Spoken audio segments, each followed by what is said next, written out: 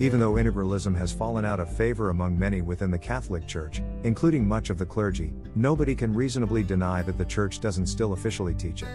In fact, there are a lot of things the Church officially teaches, and many Catholics, clergy included, don't like, often ignore, and try to pretend the Church has changed its teaching, when in fact it has not. This would include the Church's teachings on artificial contraception, unmarried cohabitation, homosexuality, and yes, even the transubstantiation. I've actually had arguments with Catholic theology professors and religious directors over the transubstantiation. These people, who are in charge of teaching Catholics the faith, actually held to the position that the transubstantiation is not literal, which is a condemned heresy. Then I've had arguments with Catholic priests, pastors of parishes no less, who denied the teaching of the First Vatican Council that the Pope speaks infallibly ex cathedra. There have been more than one, asserted that the Pope is not infallible unless the College of Bishops agree with him in an ecumenical council, which is another condemned heresy.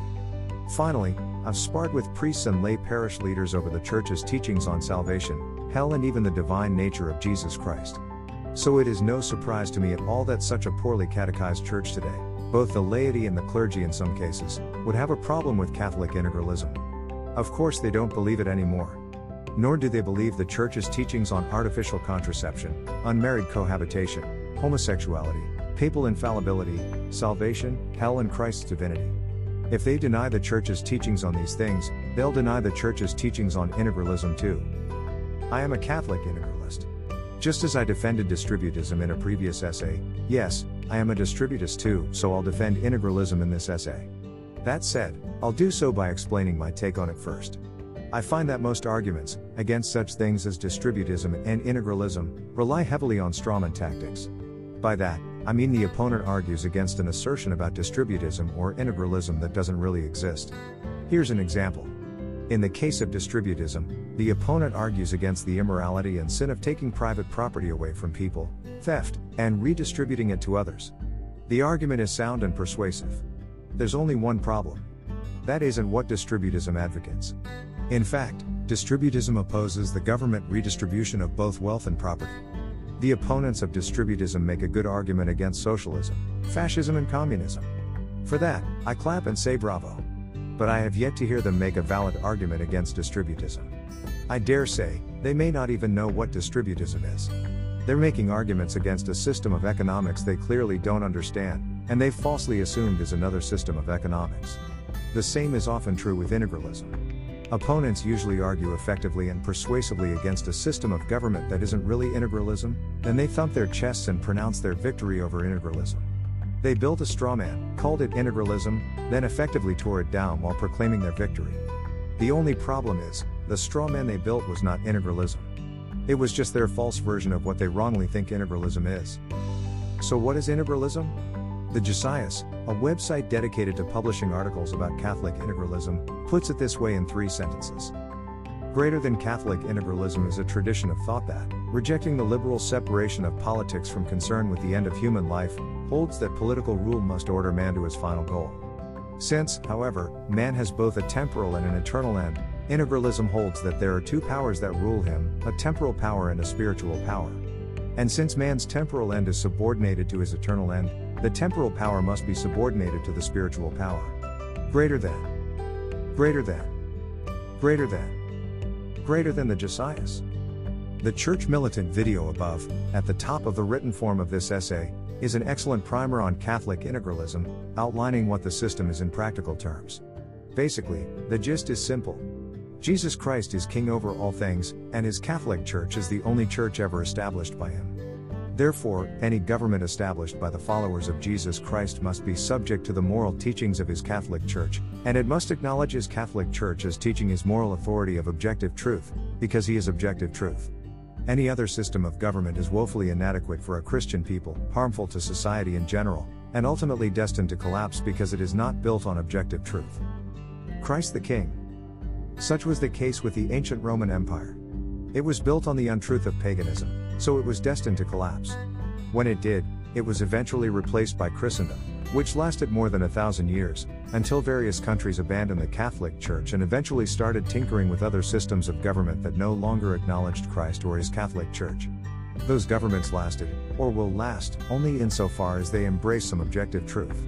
the less objective truth they embrace, the quicker they will fall. The Soviet Union, for example, lasted only 75 years, having embraced the untruth of godless atheism, legalized theft, institutionalized covetousness, and for a time, mandated adultery and fornication, but that's another story. It collapsed under its own weight in moral bankruptcy. Today, President Vladimir Putin is encouraging a return to Russian orthodoxy, because he knows that without Christianity, the new Russian Federation will suffer the same fate as the Soviet Union. He's even toying with the idea of bringing back the Tsars. Nazi Germany lasted only 12 years, having prematurely fallen by its own bad strategic decisions, which again were made by failure to embrace objective truth.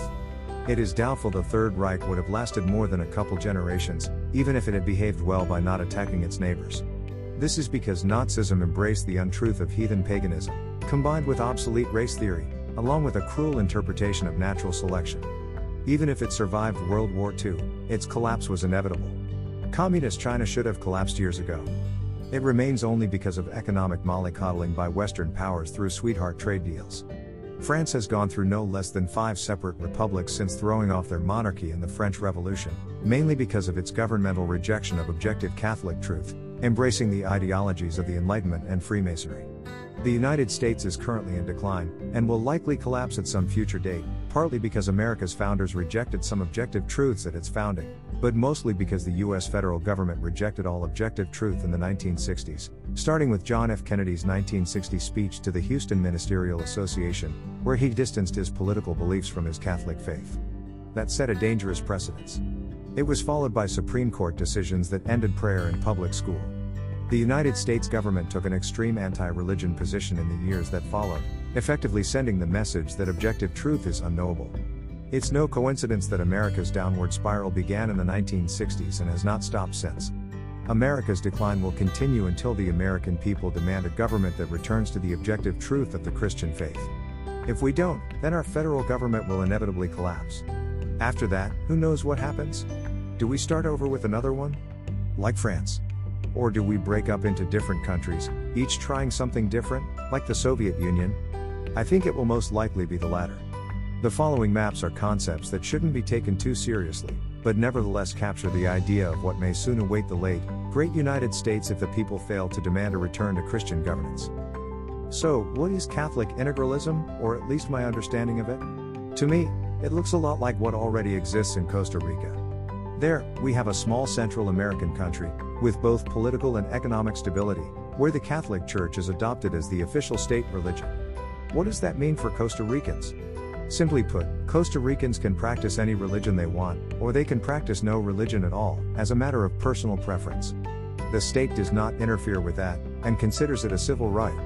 However, on the flip side, the state cannot be sued for promoting Catholic religion in law, architecture, monuments, or public school curriculum. Likewise, state laws are based, for the most part, on Catholic moral teaching. For example, abortion is illegal in Costa Rica, outside of medical necessity to save the life of the mother. Catholic integralism does not support an absolute separation of church and state, but rather an ordered separation, where the state is placed in a separate but subordinate position to the Catholic Church. This is how it is in Costa Rica. A similar, though not necessarily identical, arrangement exists in the European states of Malta, Monaco, and Liechtenstein.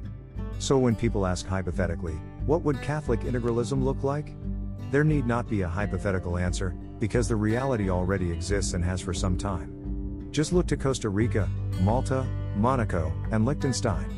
If you want to know what a Protestant version would be like, you need look no further than England, Guernsey, Isle of Man, Jersey, Tuvalu, Denmark, Faroe Islands, Greenland, and Iceland. Do any of these places oppress human rights? Hardly. Those who propose the notion that integralism will infringe upon civil rights, and force unwanted religion upon people, clearly do not know what they're talking about. They have embraced a Hollywood version of a theocratic dystopia, that is completely disconnected from political reality. Many people mistake integralism for theocracy. They think they're the same thing. They are not. Under integralism, the state is subordinate to the moral authority and objective truth taught by the church.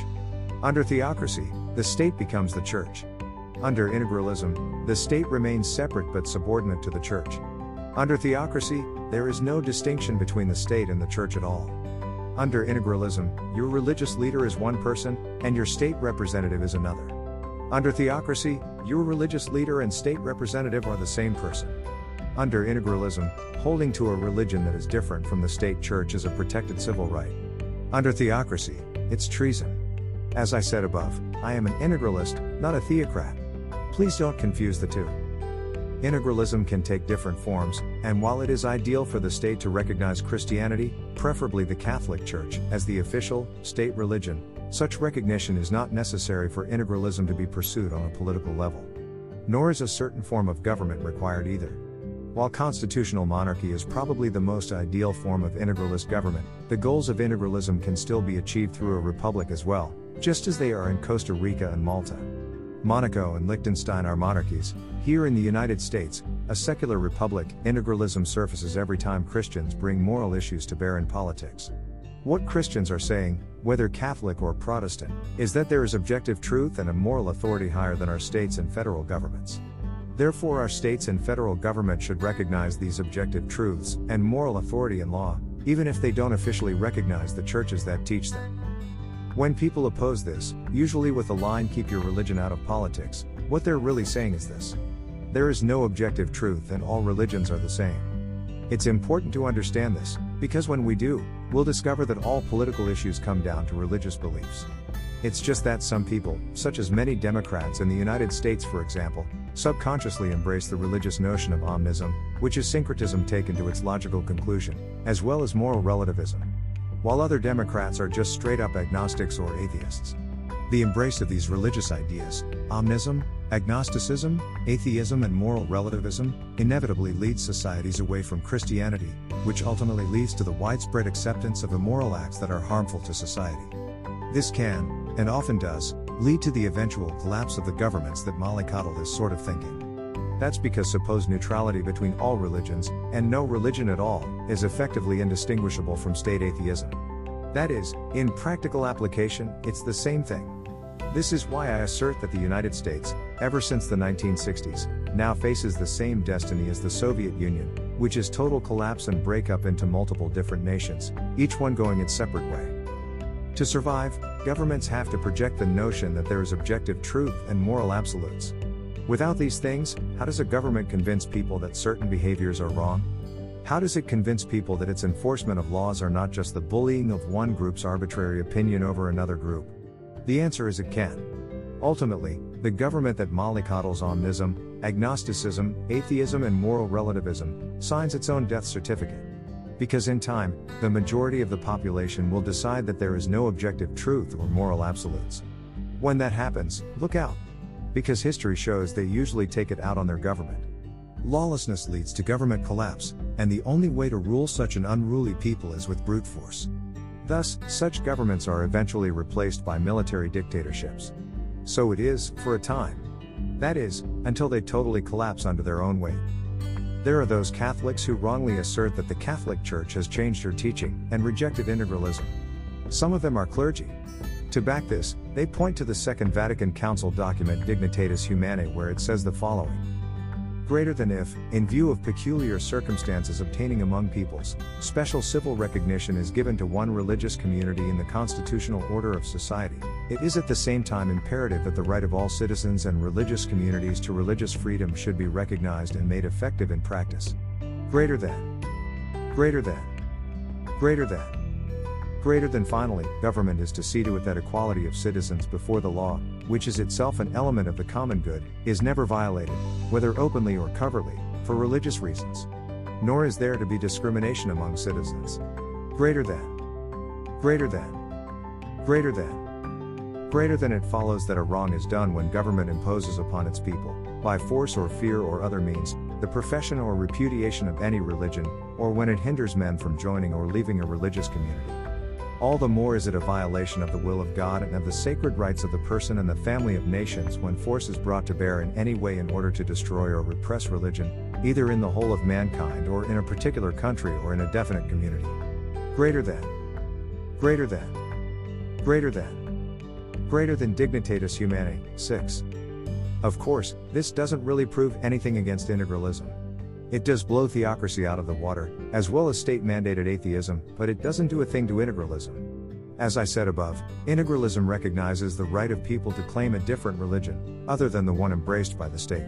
As I also said above, conscientious objection to the state religion is a civil right under integralism. Under theocracy, however, it's treason.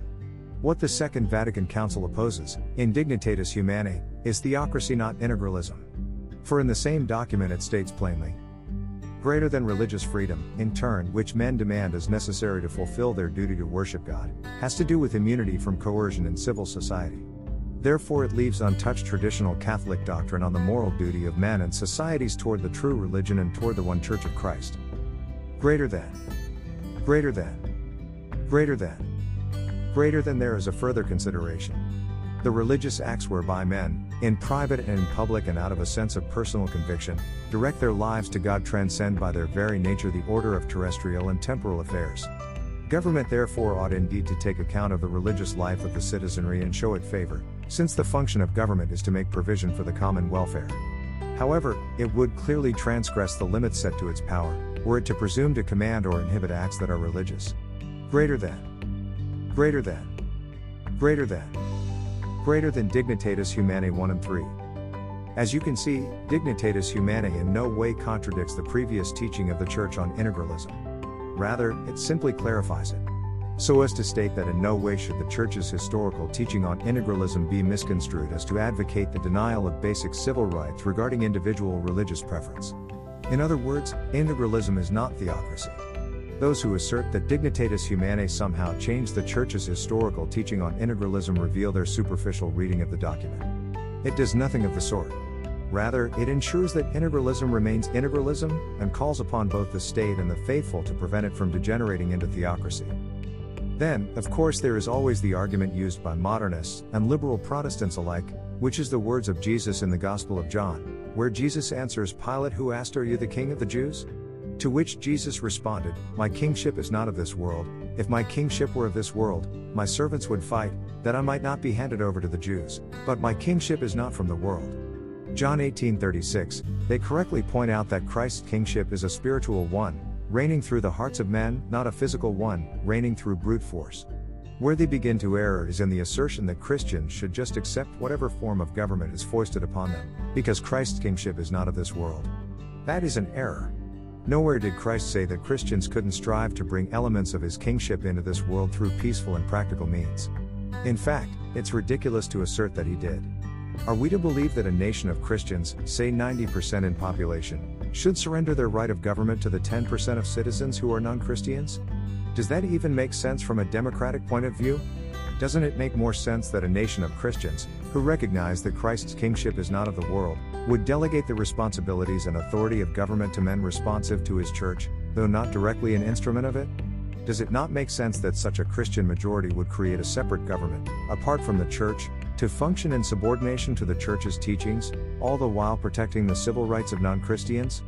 In the New Testament, there appear to be only three things that Christ condemned in regards to Christians and government. 1. Failure to pay taxes. 2. Taking up arms in insurrection. And 3. Using government force or coercion to make new converts. Beyond that, there is nothing in Christ's teachings that prohibit the creation of a civil government that recognizes the kingship of Christ and the moral authority of his Catholic Church, especially if there are enough citizens to do it in a peaceful and practical way. Some opponents of integralism attack it by stereotyping integralists. The Southern Poverty Law Center, SPLC, for example, a radical leftist organization that often classifies people who disagree with it as hate groups, stereotypes integralists as radical traditionalist Catholics who reject the Second Vatican Council, embrace anti-Semitism and oppose women's rights. Of course, the SPLC would have a hard time stereotyping me, a traditional Catholic who embraces the Second Vatican Council as 100% pastoral, is of Jewish heritage on my mother's side, hates anti-Semitism as much as I hate anti-Catholicism, and respects women's rights so long as it doesn't involve killing babies in the womb. Let the opponents of integralism stereotype us all they like. It only weakens their argument in the long run, as more and more people find out that such stereotypes are complete bullshit. The American flag with the Sacred Heart of Jesus and Mary's crown of stars inlaid over the canton. Lastly, integralism is not the pursuit of a utopian society, and I don't know any integralists who say it is. Rather, integralism is the pursuit of better governance, not perfect governance. The world was not a paradise in medieval times when integralism was the norm in Europe, and as much as modern Costa Rica seems like a nice little country, I don't know anyone who thinks it's perfect. The same goes for Malta, Monaco, and Liechtenstein. None of them are perfect. There is no such thing as utopia this side of heaven. I think most integralists know that. Opponents of integralism will sometimes accuse integralists of seeking a utopian society. Nothing could be further from the truth. What we seek is a society that is governed by laws based on basic Christian morality, which is something we're not getting in the United States, Canada, or most of Western civilization these days. We seek a government that is practical, stable, and lasting, as opposed to a government that is constantly beset by one social revolution after another. We understand that the work of evangelization belongs solely to the church, not the state, but at the same time we seek a state that doesn't actively work against it either. That doesn't seem so unreasonable to me. For these, and other reasons, many Christians in North America and Europe are turning back to integralism as an outward expression of their Christian faith in the realm of politics. Granted, many evangelicals are not familiar with the term integralism, or the advanced development of the idea under Catholic teaching, but they're starting to get a sense of it through their own studies of Scripture and intuition. Indeed, the New Testament teaches that the authority of the state, even the pagan state, is established by God. So it stands to reason that if you have enough Christians, a Christian state is not unreasonable, and in many cases desirable, even to some non-Christians. A number of these evangelicals refer to this thinking as Christian nationalism. While there is nothing technically wrong with that term, in and of itself, it can evoke negative connotations for those who misunderstand. For the immature Christian, the term could potentially lead to a reduction of God and religion to political life alone. This could potentially lead to creeping theocracy, or even totalitarianism in the name of Christ. While both are unlikely, as the New Testament stands as a constant guard against such things, there is no limit to the depths of depravity mankind is capable of sinking under the right circumstances. I understand that the term Christian nationalism is employed primarily by evangelicals for lack of a better term. To remedy this, I propose the term integralism and integralist be used instead. It's a descriptive and tidy word with an interesting history. Once used as an insult by liberals and modernists against Catholics who insisted on integrating, hence the name, the Catholic faith into every aspect of our lives, including politics, we adopted the slur as our moniker, much in the same way the American colonists embraced the British slur Yankee. So from this Yankee integralist, to all integralists around the world, let us continue to pray, unite, and work toward bringing Christ back into our society, our laws and, yes, even our government system itself.